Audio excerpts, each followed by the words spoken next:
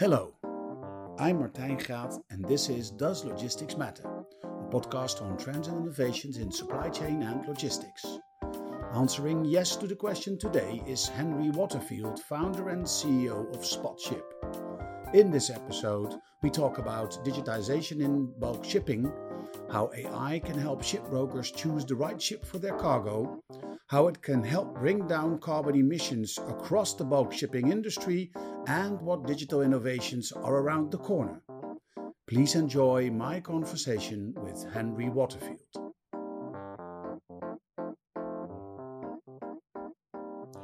Henry, welcome to the show. Hi, Martin. Lovely to see you again. The first question I always ask my guests is, does logistics matter? Well, I'd say absolutely, and at the moment it matters more than ever. If you look at the things happening around the world currently and the impact on people's everyday lives through the disruption of logistics and supply chains, you can see why logistics is so important. Just as an example, the closing down and the reopening of Shanghai port and the impact that had on moving things around the world, and the price spikes with regards to goods because of the increase in container rates, the amount of grain that's currently not coming out of the Ukraine that should be, and the impact that's having on food prices already. Look at fuel prices, what fuel prices are doing at the moment. Try filling up a car at the pump and and not thinking twice about going cycling or going walking instead. And these are all because of supply chains and logistics. If they run smoothly and they run efficiently, people don't notice them. Because people are paying low prices at the pumps, they're paying low prices in the supermarkets, they're paying low prices online for goods that are being shipped around the world. When people notice logistics and notice things are going on, it's generally because there are issues, and it's causing the real issue it causes is in their wallet and in their pocket, because those impacts on supply chains impact prices and impact everyday people. So how did you get into logistics? In a very roundabout way. So I did a master's in mechanical engineering at university, and then after that, I totally dropped academia and joined the British Army. And I spent about 6 years in the British Army in the Grenadier Guards. I served all over the world, in Africa, the Middle East, in the Far East, a little bit of time in South America. Really good time, and because it was the Grenadiers, I also spent quite a lot of time in London wearing furry hats and red coats and swanning around. So nice. It was absolutely. So one of the last things I did in the army was the Queen's birthday parade in 2016, which was really good fun. So doing Trooping the Colour was a great send off my time in the army, and the reason I got into logistics is, as I was leaving the army, I was based in London. I spent some time working at Braemar in an internship, Braemar ACM Shipbrokers in London, on the LNG desk. And then after that, got a job in Amazon as a manager in one of their fulfillment centers. So really, that was my exposure to logistics. It was from the shipping side, how commodities moved around the world, and then in the logistics side again, it was with Amazon and that kind of e-commerce type thing. So that was my exposure to e-commerce and logistics. And then in 2019, I started Spotship, which is a mixture of my time at Braemar and my time at Amazon, which is how can I digitize and improve and make the customer experience better for shipbrokers. So the customer in this case being shipbrokers. Given the amount of data available online with regards to live ship locations, live ship capabilities, etc., how can I make that a super easy thing for someone like a shipbroker to deal with?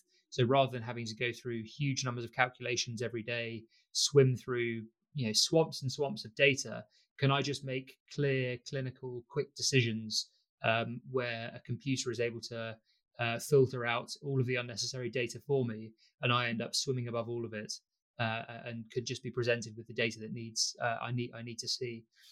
So that's kind of my route into logistics. So started out man management in the British Army, a small amount of time in a shipbrokers in London, some time doing logistics with Amazon, and then starting my own company in 2019, trying to do digitizing for shipbrokers. So technology that enhances the shipbrokers day to day.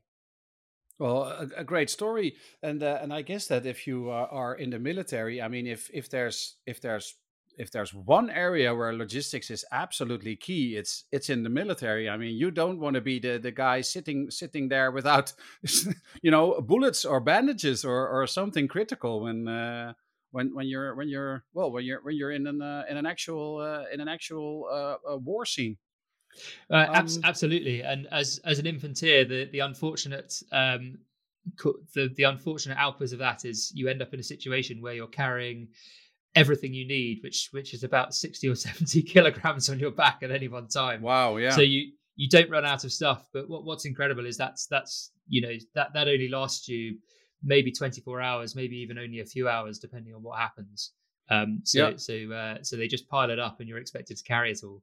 But absolutely, logistics is. Was it Napoleon that said an army marches on its stomach? And food and water is only one part of the logistics battle in the military. Yeah, sure. You mentioned you mentioned starting your own company. You were talking about large amounts of data and about computers, which actually brings us to the subject that you wanted to talk about for this episode, which is the digitization in logistics, and then in the ocean freight, or on the shipping side of things, to be specific. Looking at the way ships move across the ocean and combining that with large amounts of data and digitization, what trends and developments are you seeing? Absolutely, and it's a space that's ripe for digitization. And I'm talking specifically about bulk shipping at the moment. So containers have seen a lot of startups, a lot of digitization, a lot of very effective companies come into the space in the last 10 or so years. It's easy to see why containers and bulk shipping are different challenges. When you look at the lean startup model, the container is the perfect vessel for a lean startup model. You buy one container, or you rent a container, and then you sell the space on that container. And that is you proving the business case for your model. That funds you to buy 2 containers, that funds you to buy 4, that funds you to buy 8, and you build a business this way.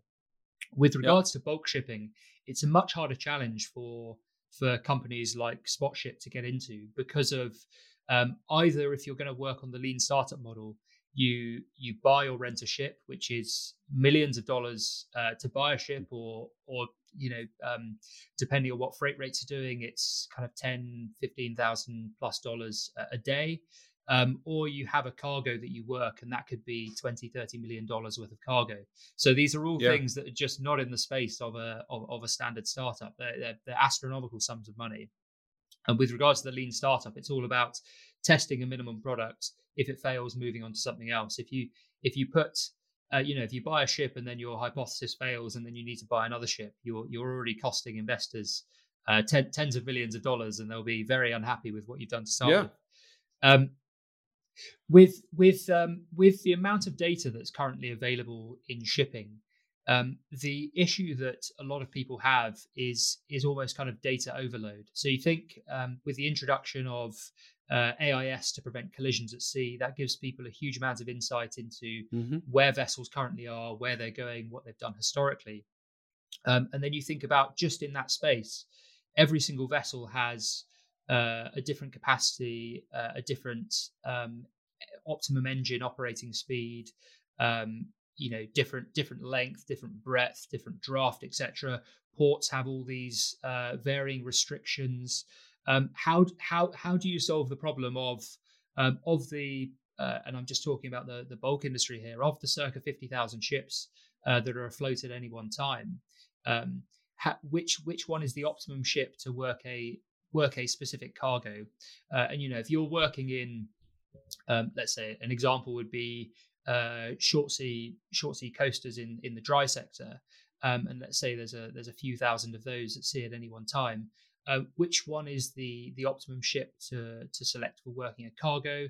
Of the owners that you know, which ones are willing to work specific cargoes? For example, if you've got a grain clean ship, you don't want to be taking scrap metal. Where does that information come from? But also, which ships are available for loading? There might be a ship off the coast of the port you're interested in loading a cargo, but do you know if that ship's actually available for hire, or if it's currently booked by someone else? So it's a constant challenge for the broker to understand what ships are available for them to work. Of the ships that are available to work, which ones are suitable for the cargoes they want to move, and which owners or operators of those ships are willing to move that specific cargo.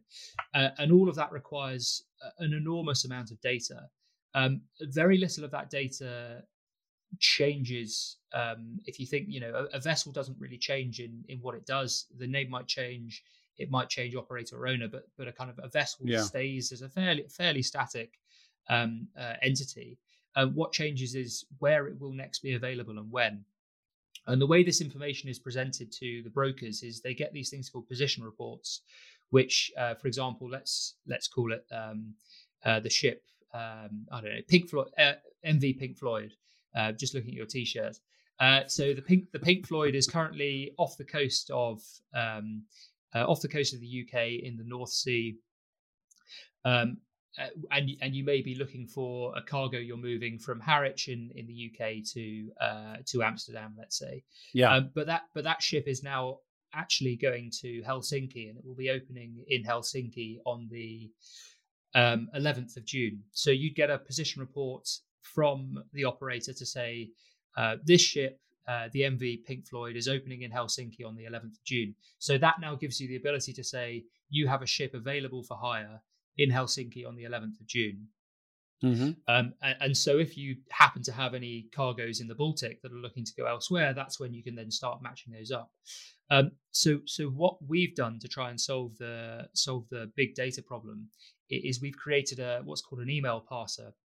So it's a bit of AI technology that runs all of these position reports through from the owners, and puts them into a database that's like a smart searchable database for them as our basic product. And what that does is it absorbs all of this information, puts it in a database for them. It's easy to deal with if you have 5 or 6 position reports a day, but some of the people that are clients of ours have thousands of position reports coming through on a daily basis. So we're constantly updating in their position reports what ships are available and where, what are the characteristics of those ships, and what are those ships willing to take.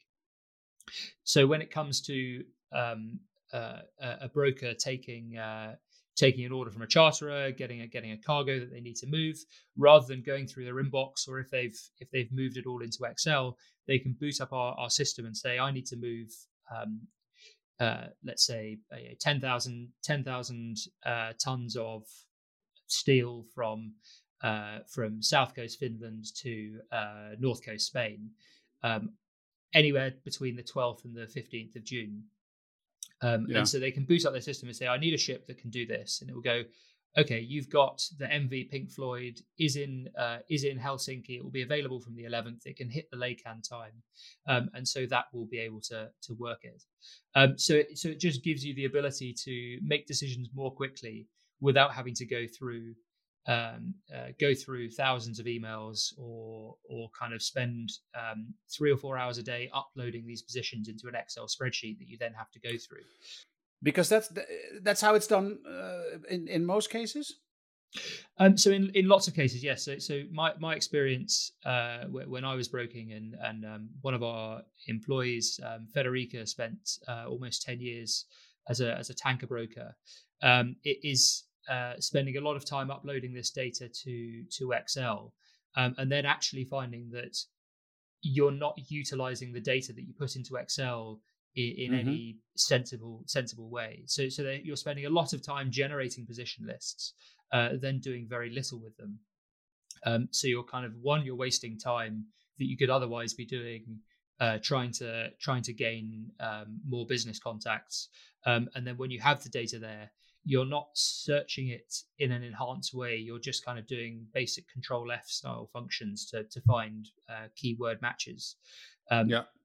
So it's it's a lot of time spent for not necessarily a perfect solution. So the idea is can you have a slightly more broad search? So if I was looking for a ship in Helsinki, I'd find the Pink Floyd. So if I typed in Helsinki on a search in Excel, I'd find the MV Pink Floyd. If I was looking for something that was in South Finland, I wouldn't find the MV Pink Floyd because it's in Helsinki, not necessarily South Finland. Whereas we're able to do kind of more like a speed distance time calculation to say that this is proximate to where you're trying to search from, and it's within certain parameters. So you can run the search to say, I'm looking for something with a maximum of half a day ballasting, so steaming empty, which is, it's the last thing you want to do is have ships traveling empty, because it's a waste of money for the charterer. It's a waste of fuel. It's bad for the environment. It's all of these kind of things.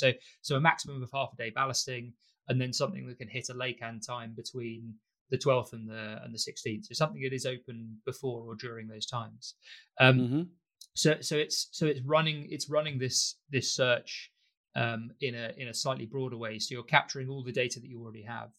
And what we've introduced as well, which is something that some of the clients that have been working with our system who don't necessarily have quite as many contacts in the industry, so they're not receiving thousands of positions a day, they may be receiving 100 or so. It is what happens if they don't have a result. So if they're looking to work a cargo in a specific area, what happens if they don't have a result? So we've got a database of a relatively up-to-date database, but it's constantly changing, so it's very hard to stay on top of things. Who are the owners or the operators of the ships in an area? So they can then just search for if they know they're moving a certain amount of dry cargo, let's say, they can search for a specific size of ship within that sector and see geographically where all of them are in the world, and then just hunt down the ones that are local to where they're looking, and then reach out directly using the contacts that we have on it in our system. The ultimate idea of this is, can we reduce the amount of ballasting or sailing empty that ships do when it comes to moving cargoes? Because currently the accepted rate for bulk carriers and tankers in the industry is they run at about 80% efficiency. So at any time, any one year, they'll spend about 20% of their time steaming empty, and that's the best use cases. So the top of the tree are at 80%, and a lot of them are not hitting that. And if you think about the amount of just in CO2 and environmental thoughts, that's about 110 tons of CO2 a day by all of those ships. So if you can reduce the amount of steaming and increase the efficiency, that takes a lot of CO2 out of the atmosphere. If you think about the number of ships you'd need to move the same quantity of goods around the sea, it's vastly lower. So we had a look at some of the numbers, and we said if we can reduce that 20% number to 15%, you're looking at about a 90 million tons of CO2 annually saved, which it's an astronomically large figure. So it's an interesting challenge, and if it can be solved, it would be a really good one to solve. Yeah, definitely. It's a broad problem, right? In logistics, I mean, it's the sea is no different than the road. I mean, the trucks are, I think they have a fill rate of 50 or 60%. So in that sense, 80% is actually pretty good. Yeah, and this is the best case scenario. So if you imagine some of the VLCC crude carriers, they're working at about 50% as well, because they'll go from one terminal to discharge, back to the terminal to load, back to the to discharge. So the top end are working about 80%, and that's thinking about, for example, some of the smaller ships that are going around the Mediterranean and moving smaller cargoes. So it can vary enormously, but there are definite ways that it can be improved. It's just a case of showing people the benefit of that improvement, and given the cost of fuel and bunkering at the moment, if there are ways of reducing the cost to the owner, which also reduces the cost to the charterer, and therefore reduces the cost to the end consumer, that benefits absolutely everyone. Yeah. So also in bulk shipping, there's a huge increase in attention on sustainable ways of moving cargo from A to B. Because usually, and I'm you're the specialist. I don't know much about bulk shipping yet, but you're teaching me as we go. Trying to teach. In looking at trucks and other. Yeah. So looking at, for example, freight moving by truck or by parcels, you need the consumer. You actually need a consumer or a customer, if it's business to business, to be willing to pay a premium, because usually shipping something through whatever modality, if it's the greener it gets, the more expensive it is. And I'm guessing that's the same in bulk shipping.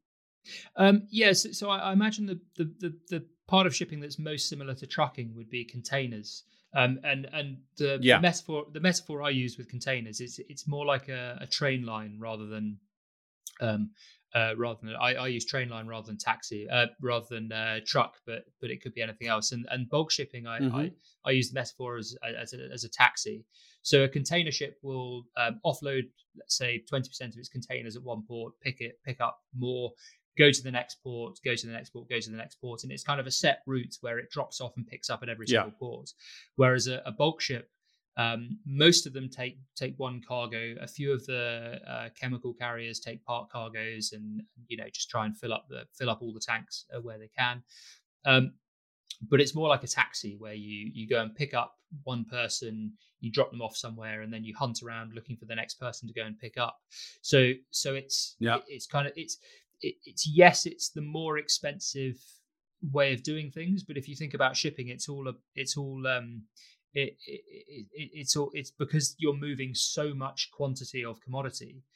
It's economies of scale in that regard, because the amount of commodity you can fit on one of the larger ships is thousands of times what you could fit into a truck. Just because they're so much bigger, and it's cheaper to move things whilst they're floating on the sea rather than drive them around. So looking at sustainability and cutting down in carbon emissions, the largest gains for now in shipping are in optimizing the fill rate. Yes and no. So people are looking at different fuels. So people are looking at ammonia and whether hydrogen can be used as a fuel. Yeah, hydrogen. Yeah. So those are really exciting things that people are looking into. My thoughts on this are that's really interesting. Are we going to have nuclear ships in the future? Are we going to have hydrogen powered ships? The issue is that the lifespan of a ship is about 27 years. So if you think about the cost of building a ship, those ships stay in the industry for a very long time. So we see ships from the early 1980s that are still operating today, and there are likely ones that are even older. So the trickle through into the industry of ships that are burning the new fuels is going to be a slow process. So in the meantime, the question is, what can we do to make the ships that are going to be around for at least another 20 years more efficient? And the way to make them more efficient is to spend more of their time laden with cargo and less of their time steaming with no cargo, so ballasting. And it's kind of, you can either put all of your eggs into the basket of let's get clean fuels, but then what are we going to do with all the ships that burn bunker fuel? Which if you look at they call it the NOx and the SOx, the nitrous oxides, the sulfur oxides that get burnt in ships. They are very, very polluting beasts. This isn't like the unleaded fuel you put in your car at the pump. This is all of the good stuff gets taken out of the crude oil, and the rest, the stuff that's left, gets put into ships. Is kind of what people say. So it's highly polluting fuel, and you can't turn around to the industry that keeps the world moving and say, by the way, of the 50,000 ships at sea at the moment, 48,000 don't burn ammonia or hydrogen, so they're no longer compatible. You're not allowed to use them anymore. You have to keep the world moving. So they are going to be around for a long time. And so it's how do we make them as efficient as possible, whilst introducing more efficient and cleaner fueled ships as we go forwards. Thank you for explaining that, Henry. Looking at digitization and sustainability. So you talked about bringing down carbon emissions through optimizing. Are there other ways in which digitization can optimize bulk shipping? Absolutely. So sticking with CO2 for the time being, Yeah. we've built a CO2 calculator. We actually received some British government funding to build it. They had a clean maritime demonstration competition for green tech and green innovation in shipping. So we were lucky Nice. enough to receive a small amount of funding for that. We built a CO2 calculator that the aim of the calculator is to show you how much CO2 any ship will generate on any given voyage. So if I have 3 separate ships that are able to work cargo, currently our system can show you the economics of each one of those ships, how much cargo each one will be able to load, what we'd expect the freight rates to be. What we're hoping to do with the CO2 calculator is to also give the environmental impact of them. So how much CO2 are you going to be generating quantum total? And then also how much CO2 per ton of cargo moved are you going to be creating too?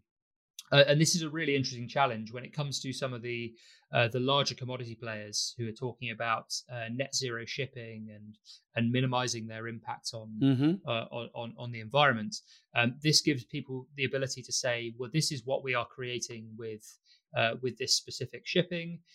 Therefore, either they can offset that to zero or offset it compared with what would be the most efficient way of moving it. And also optimizing what they're doing with regards to selecting specific ships. What's been really useful for this project actually is we got most of our data working with the EU MRV database, but we also got a lot of data from owners and operators of ships giving us individual voyage data. So not only could we understand how people perform environmentally with their CO2 aggregated over a year, but also the impacts of smaller things on specific voyages, such as, what are the impacts of weather on fuel consumptions? What are the impacts of tides and steaming at different speeds, etc.? That all comes out in the individual data. So we're actually looking to work with more operators at the moment to get more voyage data to enhance our calculator. Because apart from anything else, not only is it good for brokers and charterers because you can see CO2 for future voyages, but then people who have who are operating ships can also use it for their own forecasting of CO2 generation and also fuel consumption. So if you're looking at running routes, for example, cruise liners would be a good use case, or container ships. You can get an accurate model of how much fuel you'll be using, how much CO2 you'll be generating, and then you can optimize where you'll be going to bunker, etc. Oh, and it actually adds a completely different reason for choosing a ship, because 3 ships could be approximately approximately the same cost, and then if one really excels in the sustainability of how they move that cargo, how should I say this? So if one ship has the lowest carbon emissions, you can actually choose that one. Absolutely. And when we were looking at the data in the EU MRV database, we thought we'd found the super ship, which was hyper efficient with the amount of CO2 it had generated. But actually, it turned out that they'd reported quite poorly on their data. And there are about 8,000 hours in a year, and apparently this ship had spent 40,000 hours at sea. So they had a slight issue with potentially putting too many zeros in. So we thought we'd found a super efficient ship, but unfortunately it was a reporting error. But this exactly so. This will be able to help people enhance enhance the visibility of the most efficient ships and really help push those in the industry. Yeah, I had no idea DeLorean also made ships. Yeah, they did. Okay, so well, it's great news, and it's really nice that you guys got support from a government fund as well. And it's great to see to hear from a company that's really trying to bring down the carbon footprint. I guess, I mean, it's what we need.